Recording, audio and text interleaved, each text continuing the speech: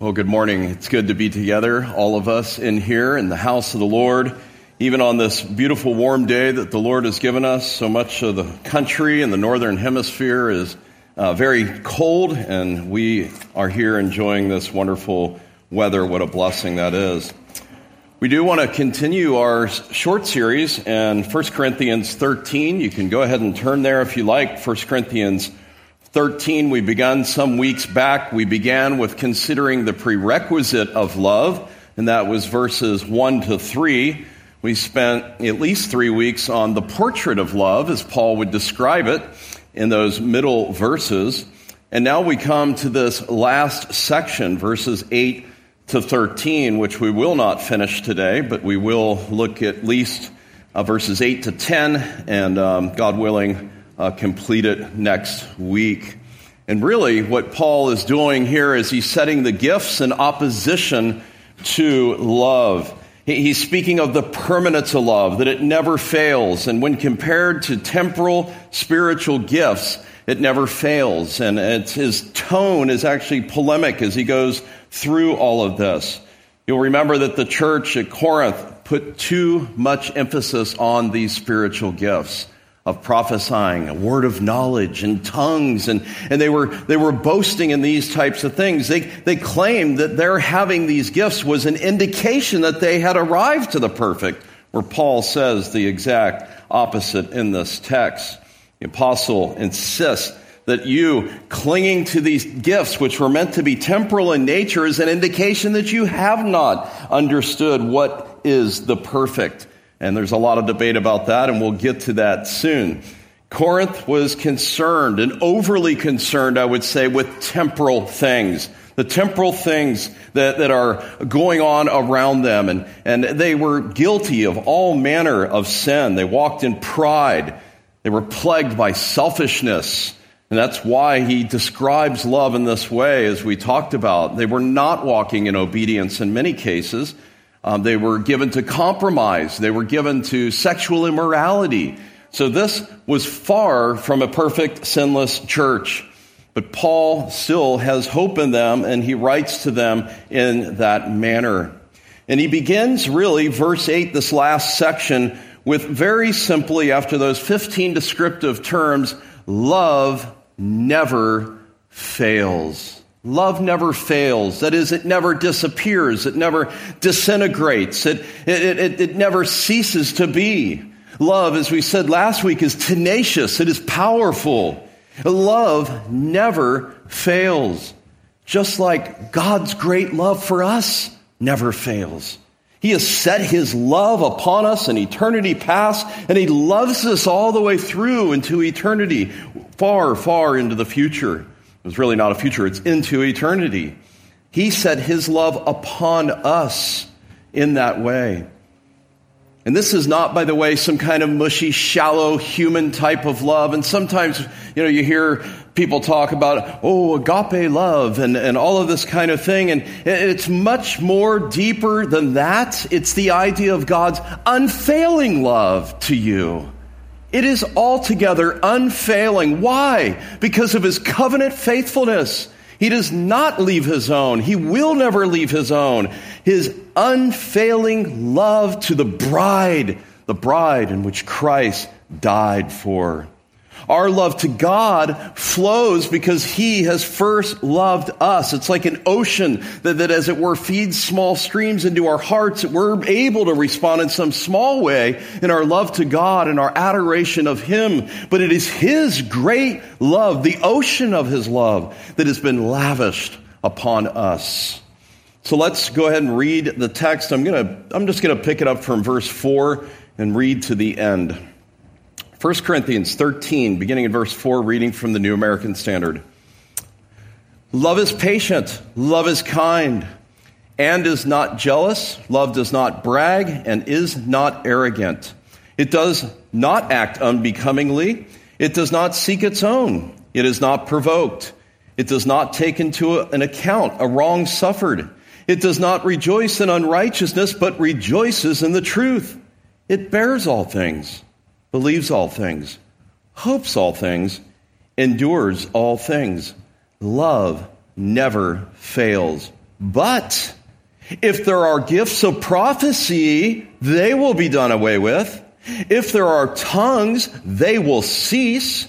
If there is knowledge, it will be done away with. For we know in part and we prophesy in part, but when the perfect comes, the partial will be done away with. When I was a child, I used to speak like a child, think like a child, and reason like a child. And when I became a man, I did away with childish things. For now we see in a mirror dimly, but then face to face. Now I know in part, but then I will know fully, just as I also have been fully known. But now faith, hope, love, abide these three, but the greatest of these is love. Let's ask the Lord's help once again. Father in heaven, we do confess that we are a needy people. We are weak. We are easily distracted. We're cumbered with cares that we have not cast upon you as we're commanded to. And so, Lord, we pray that you would help us to sort those things out even now as we come, as it were, to learn at your feet from your word. We pray, Lord, that you would give us receptive hearts to receive these things, that you would pour out the Holy Spirit upon us to give us understanding, even as the inspired word, your inspired word, is expounded.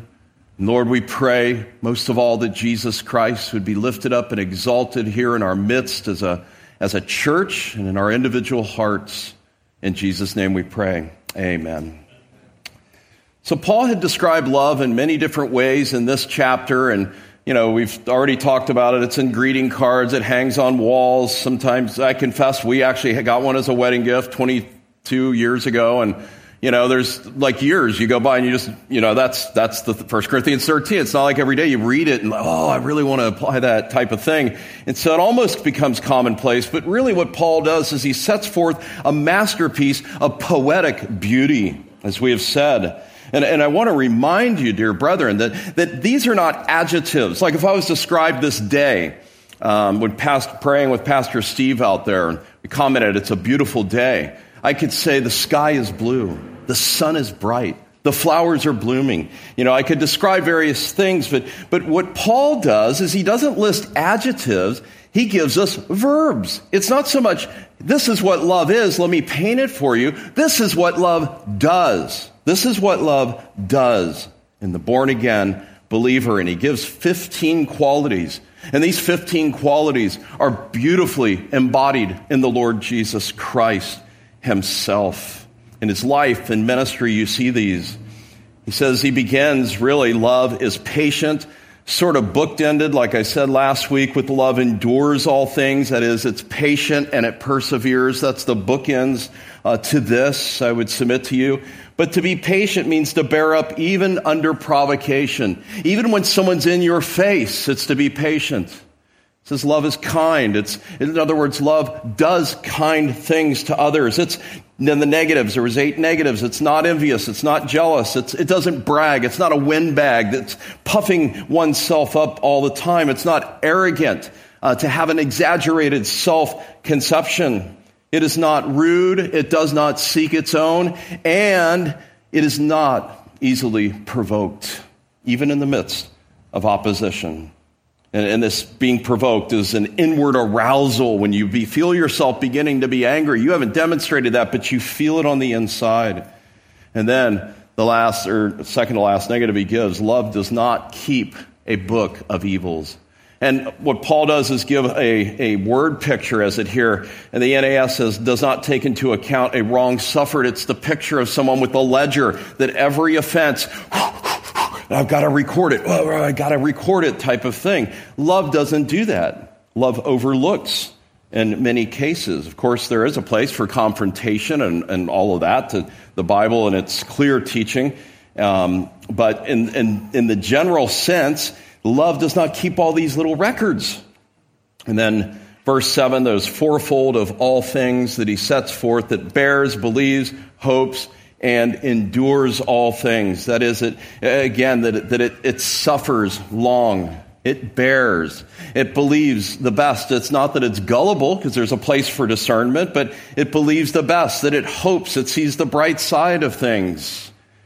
And even with Corinth and the mess that this church was in, Paul could say with great sincerity, twice, I rejoice that in everything I have confidence in you. I have confidence that if the Spirit of God is at work in you, that indeed you will be conformed more and more to the image of Christ. And it endures long, to stand one's ground, to persevere even in the face of great opposition. As Robinson says, it carries on like a stout-hearted soldier. And as we have said, there's no way that you can practice these things if you don't have the Holy Spirit. The world can try to do these things. They may have some victory for a short season of time, but ultimately you need the Holy Spirit. And even more than that, you need the love of Christ poured out into your heart, that you're saturated with the love of Christ. Because then as you live that life of gratitude, that will be the natural outflow, these things. So today, having set forth the portrait of love, we begin with the permanence of love, and we will learn something of this. And Paul asserts that prophecies and knowledge will be abolished and that tongues will cease. As much as we love the preaching and the teaching of the Word of God, missions, the gospel going forth, all of our evangelistic outreach at the Rescue Mission, Balboa Park, and the abortion mills, we love all of that. But these are partial things, and someday when the perfect comes, there will be no more need for that. We're going to hear from Pastor Dave a little later about his missionary things that he's seen and accomplished and all of that. And we can rejoice in those things. But someday all of these will be done away with. When the perfect comes, we'll have no need to have the scriptures expounded. We'll be in the very presence of God as we learn more and more about him. He illustrates it in two ways. Verses 9 and 10 is an illustration, and verses 11 and 12, and we'll get to those in due course. The partial, done away when the perfect comes. Childhood, infancy as it were, infant babblings, done away with when adulthood comes. Speaking of the permanence of love. And unfortunately in our day, there's an overemphasis on the Holy Spirit, even trying to bring some of these apostolic gifts back into the present day. And it leads to confusion, much confusion. And why? It's because they ignore God's final revelation, seeking to put too much emphasis on the gifts rather than the final word of God. So we're going to consider this under two heads. The first phrase, love never fails, and very simply, the gifts will pass away.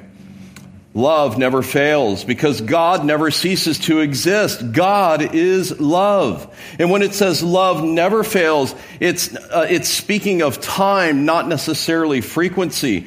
Paul exalts in the perpetuity of love.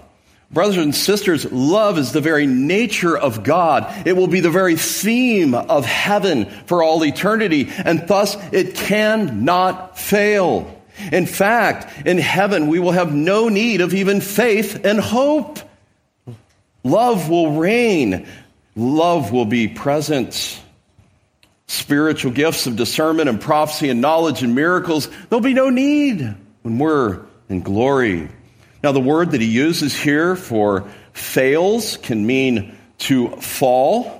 It's the idea that it never becomes invalid. It never comes to an end. It's used of a leaf falling off of a tree to the ground, or a flower petal falling off of a rose. It's that type of thing. Or even of structures. Some of these old buildings, they implode and you see the explosion, and what happens, it crumbles to the ground and falls. And so it can speak of even a structure falling into pieces, collapsing, going down. But what does Paul say? Love will never do this. Love will always be. It never collapses in defeat. It's never destroyed. It never fails. It's never incomplete, and it never will fall apart. Jesus uses this word in Luke, and he says, "But it is easier for heaven and earth to pass away than for one stroke of the letter of the law to fail." Isn't that amazing? That's the word that he chooses to use there, which probably is an indication of the many texts speaking of the perpetuity of God's perfect law. Love, never failing, is synonymous with what he says in the last verse. Look down at verse 13. But now faith, hope, and love abide, these three, but the greatest of these are love. And what he says is there's abiding. The word can mean remaining. Love remains. Love never fails. But the reality is that in this life, love is not always victorious. We're not always treated with love, even amongst the brethren. There's conflict, there's offenses, there's biblical methods to resolve those conflicts that we're to put into practice, not just be offended and go away, but actually to seek to resolve conflict. In this life, love is not always victorious, and that's most clearly seen where? The Lord Jesus Christ, born of a virgin, the sinless one that lived a perfect, absolute perfect life,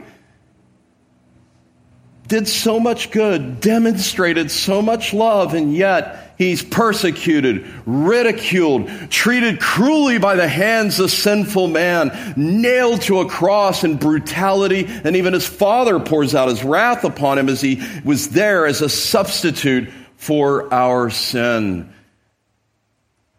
Love is not always victorious in this life and the here and now, but ultimately love never fails. When the partial's done away with, when the sin-cursed world is done away with, after the Lord comes at the consummation of the ages to put everything right, to judge the wicked, to reward the righteous, to bring the righteous home, love will reign forever and will always be victorious.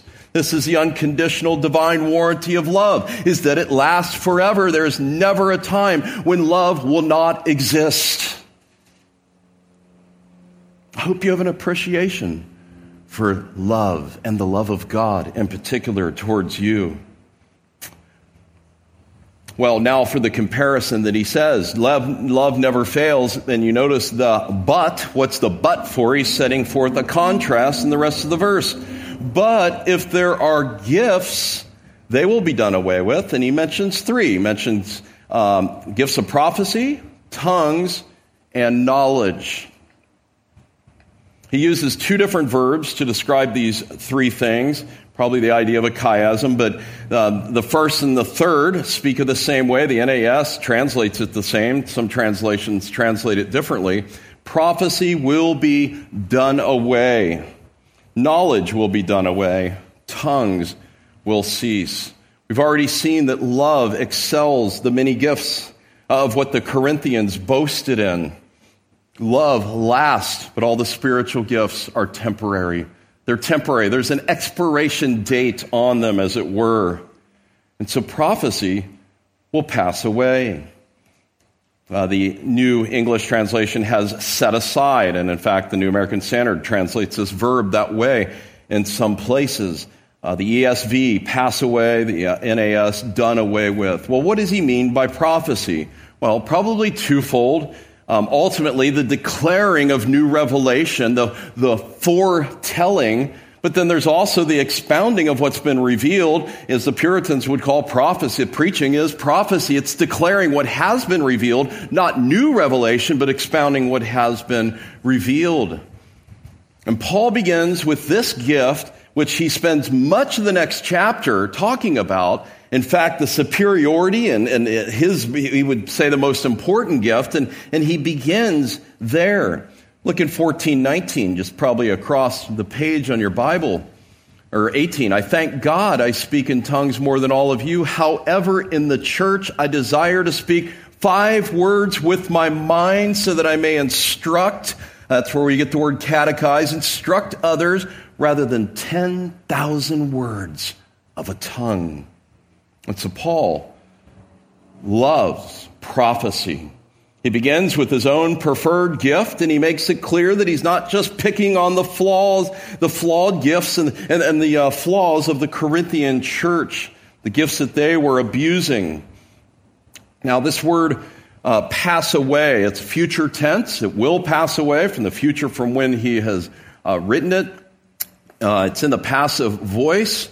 The idea is that it's to cause something to come to an end, to be no longer in existence, to abolish, to wipe out, or to set aside is the lexical definition of this. In other words, to reduce it to inactivity. And in the passive voice, it's telling us that it's something will cause them to stop. The gift of prophecy will be caused to stop by something. The hint is in verse 10. It's when the perfect comes. We don't need prophecy anymore. Paul uses this verb several times, actually, even in this section. As I said, he'll use it in regards to knowledge at the end of verse 8. But he also uses it in verses 10 and 11. The partial will be done away, so abolished. So he uses it there. And in verse 11, when he speaks of setting aside childish things, he uses it there. He uses it also in 1 Corinthians 6 of God in Christ. God will do away with both the stomach and food.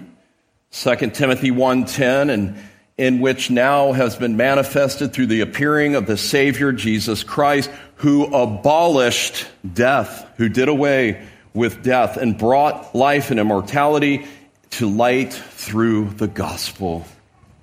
He uses it in an eschatological sense in chapter 15, as I believe he's doing here in chapter 15. If you want to look at verse 24 and 26.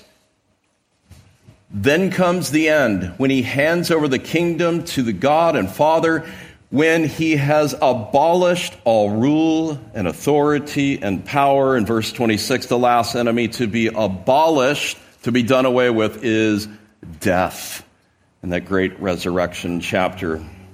Perhaps Paul has in mind something of that new covenant promise that we see in Jeremiah 31.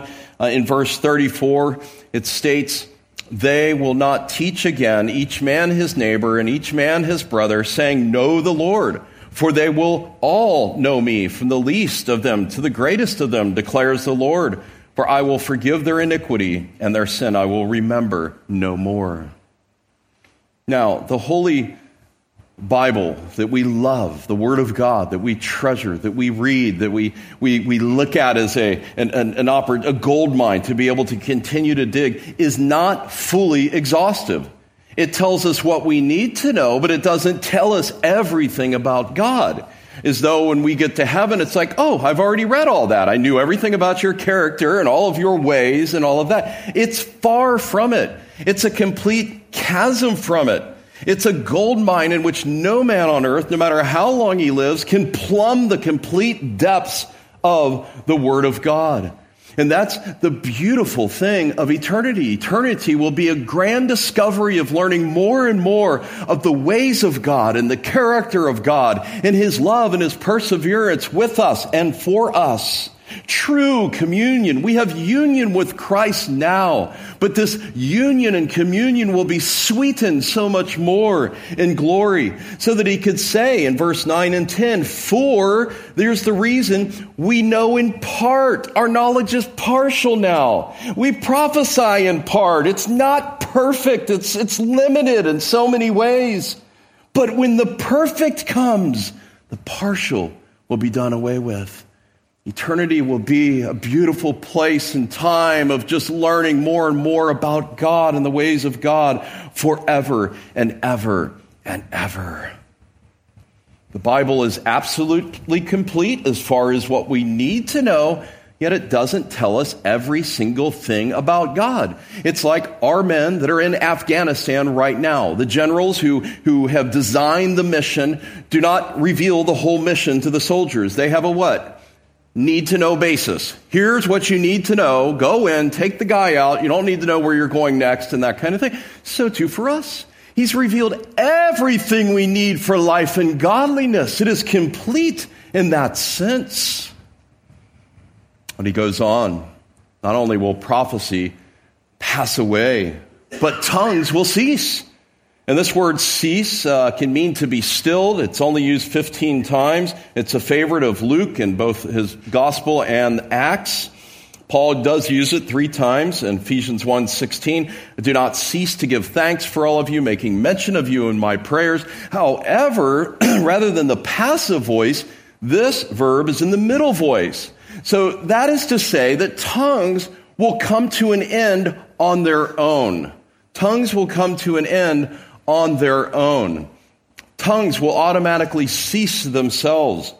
It's like when God gave tongues as this authenticating gift, it was like an Energizer battery that had a limited amount of life, and eventually the battery dies out. Like, I hope my battery doesn't die on my iPad. That would be a terrible thing. But so the idea that there's a limited amount of time, and then tongues cease on their own. Now, there's a lot of debate about tongues in our day, and we've even had some new visitors that are newer to the faith ask for clarification on this, and privately and so forth. And tongues, though, we see in Acts chapter 2. And what was that event? Pentecost. What was significant about that Pentecost?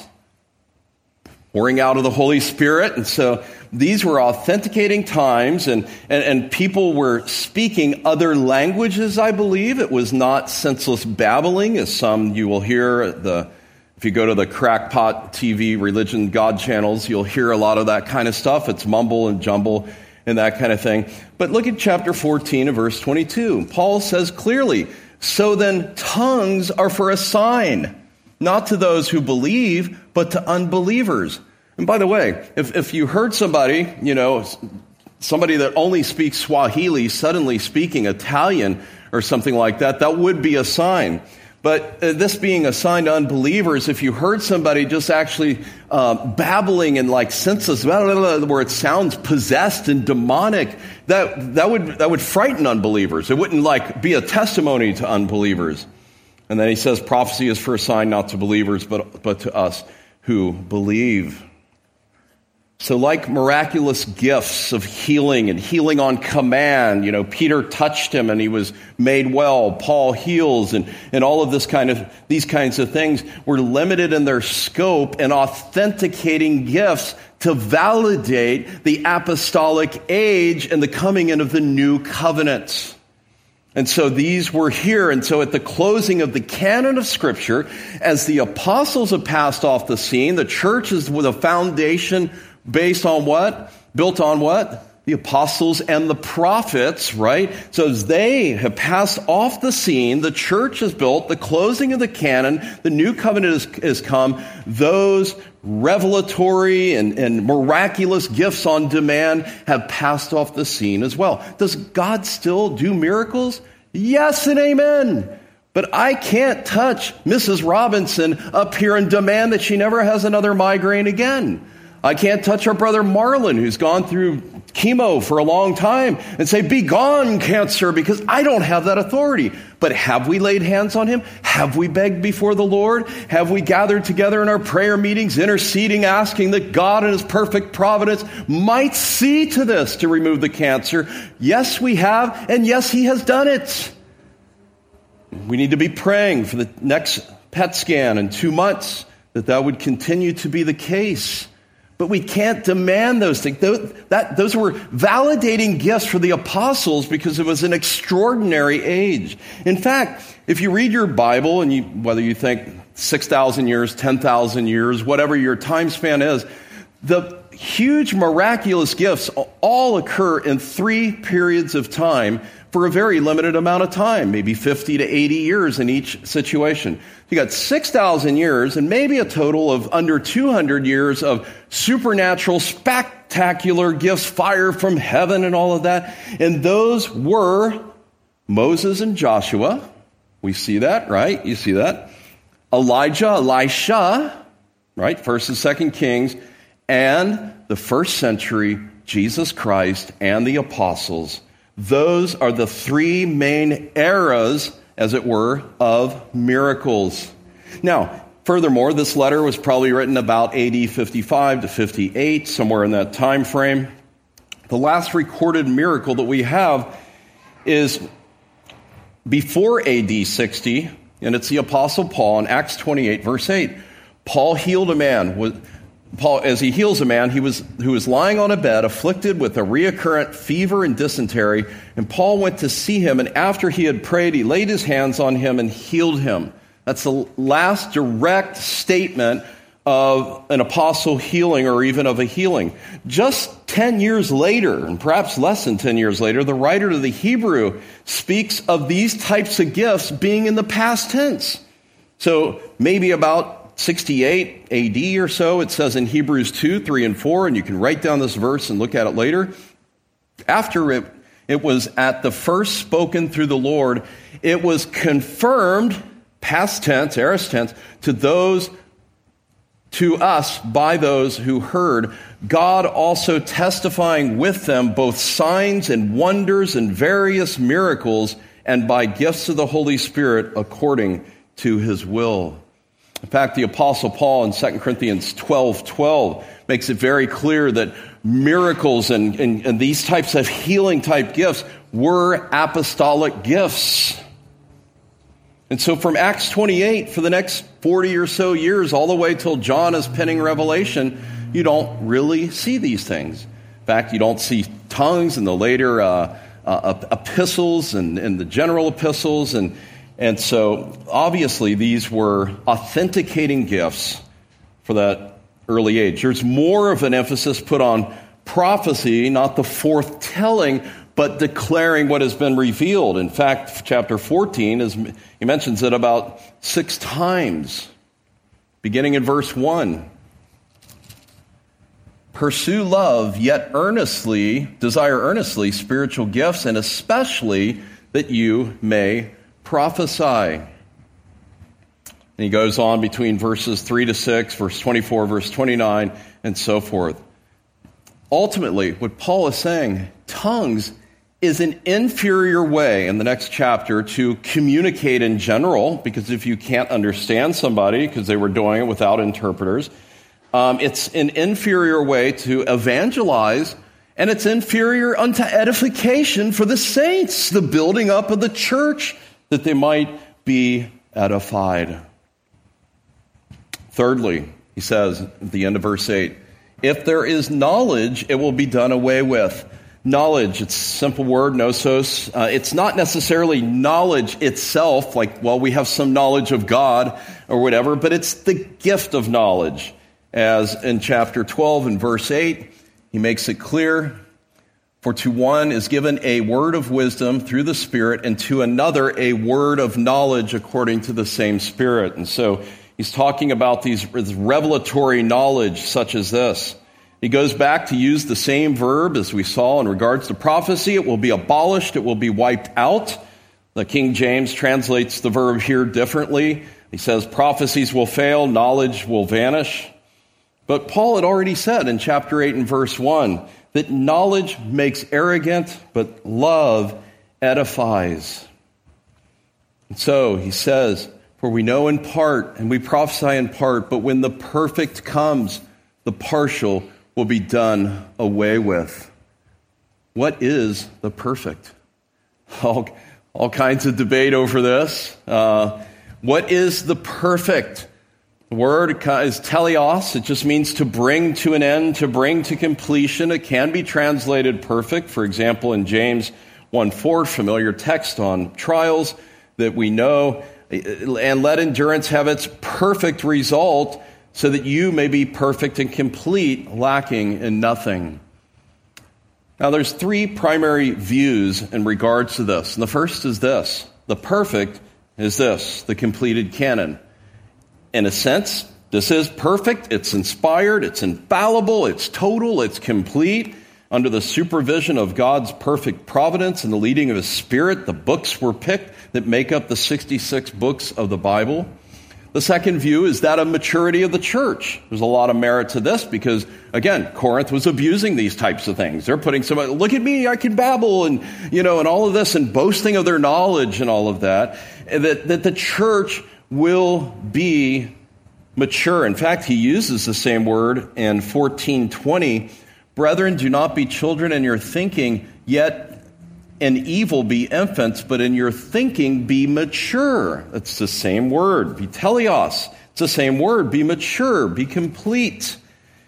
Furthermore, we know that Ephesians 4, for example, 13 and 14, speaks of the church, the maturity, until we all attain the unity of the faith and of the knowledge of the Son of God, to mature manhood, to the measure of the stature of the fullness of Christ. Why? So that we will no longer be children, tossed to and fro by the waves and carried about by every wind of doctrine and human cunning, by craftiness and deceitful schemes. Clearly, Paul is telling the church at Ephesus here that there's a sense in which the church matures to where they're not swung down by every new 40 days of this and the prayer of that and all of these types of things. They're mature. They're not swayed so often by these fads that come and fade away so quickly. And the third view, of course, is the consummation. It's heaven. It's when Jesus Christ comes back to redeem his people, to glorify his people, to take them home, and the last judgment for the wicked.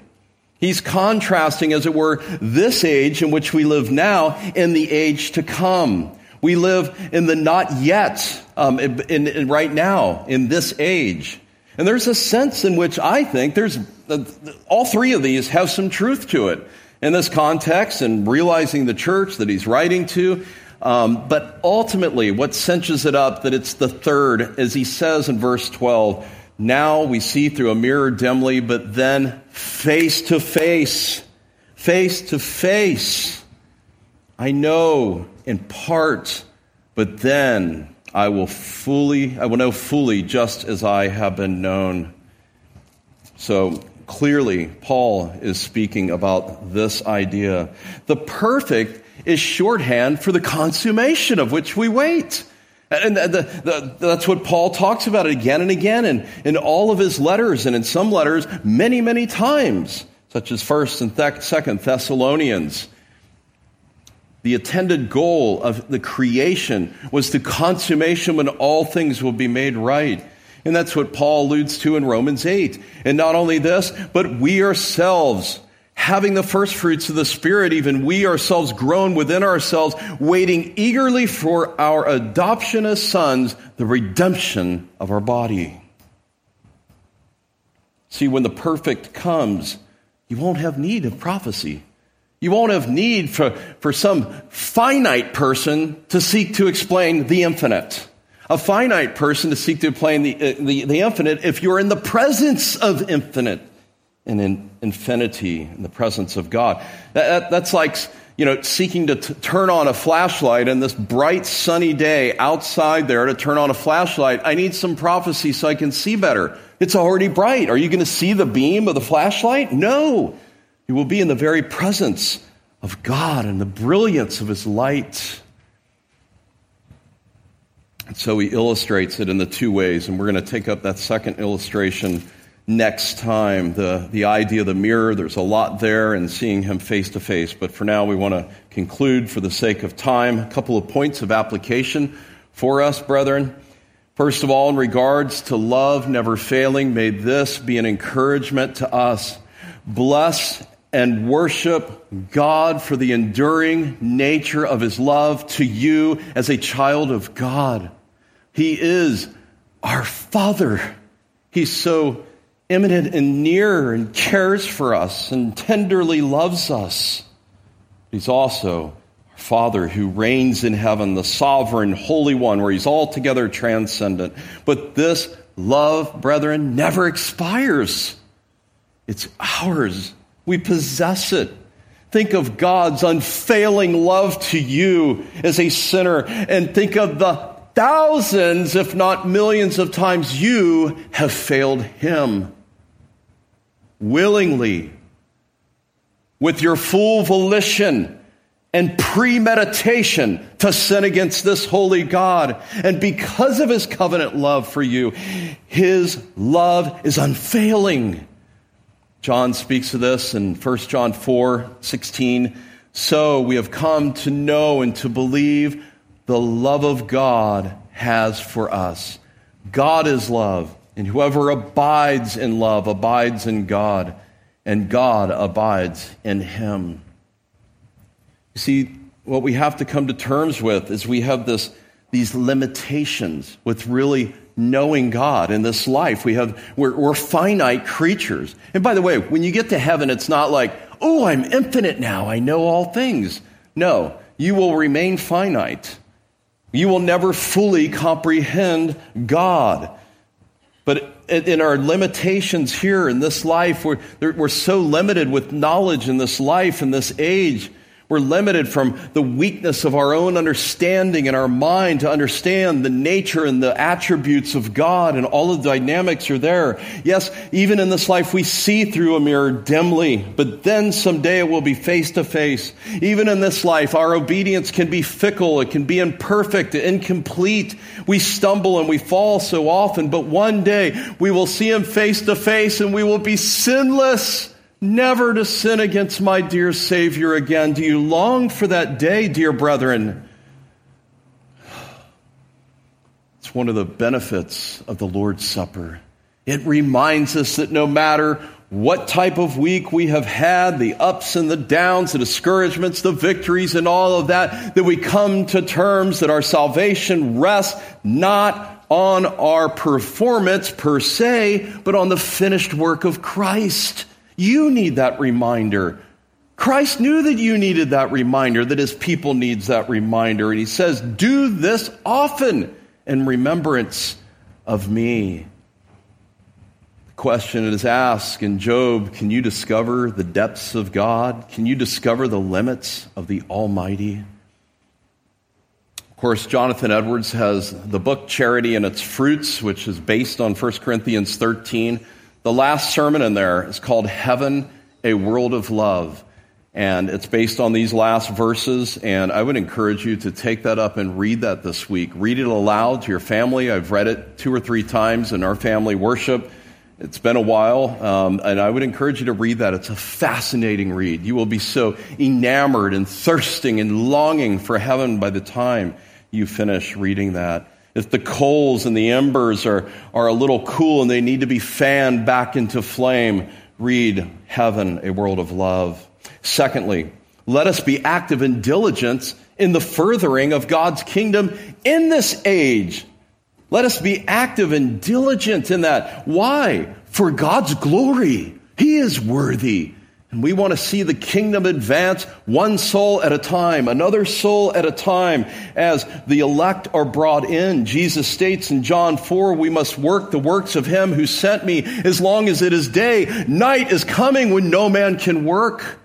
So to be idle and to flitter time away, is there such folly with that?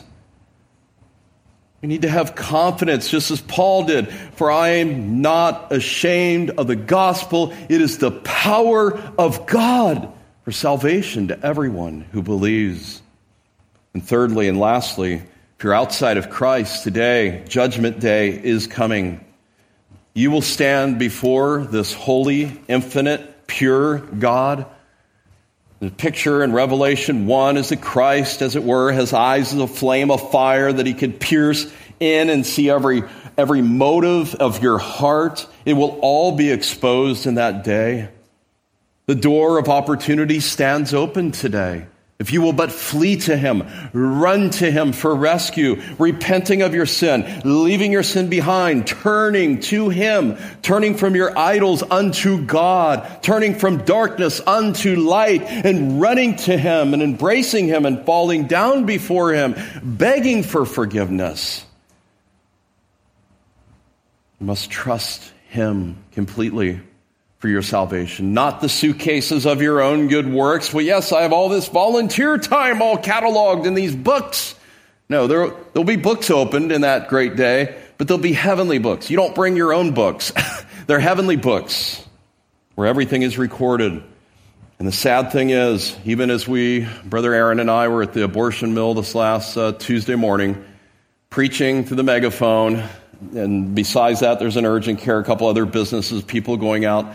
Men that I would have never guessed, in their 60s and 70s, shaking their fist, looks of anger at the good news of the gospel.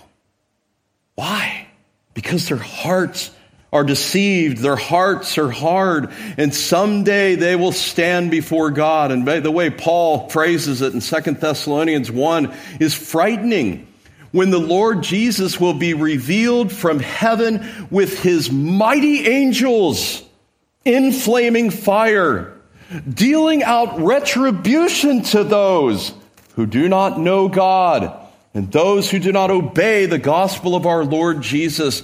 These ones who shake their fist at God and who rebel and think that they've got it all figured out, these will pay the penalty of what? Eternal destruction away from the presence of the Lord and from the glory of his power when he comes to be glorified in his saints on that day.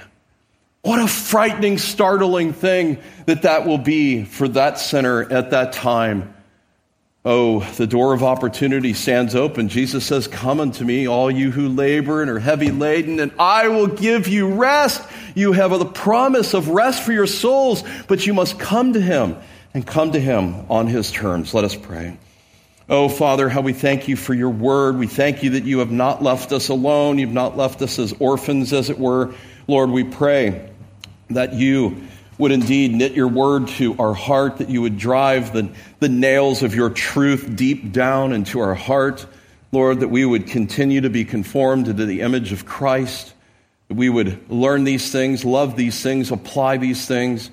And Lord, we do pray for the one that does not know you, that you would have mercy and that you would save.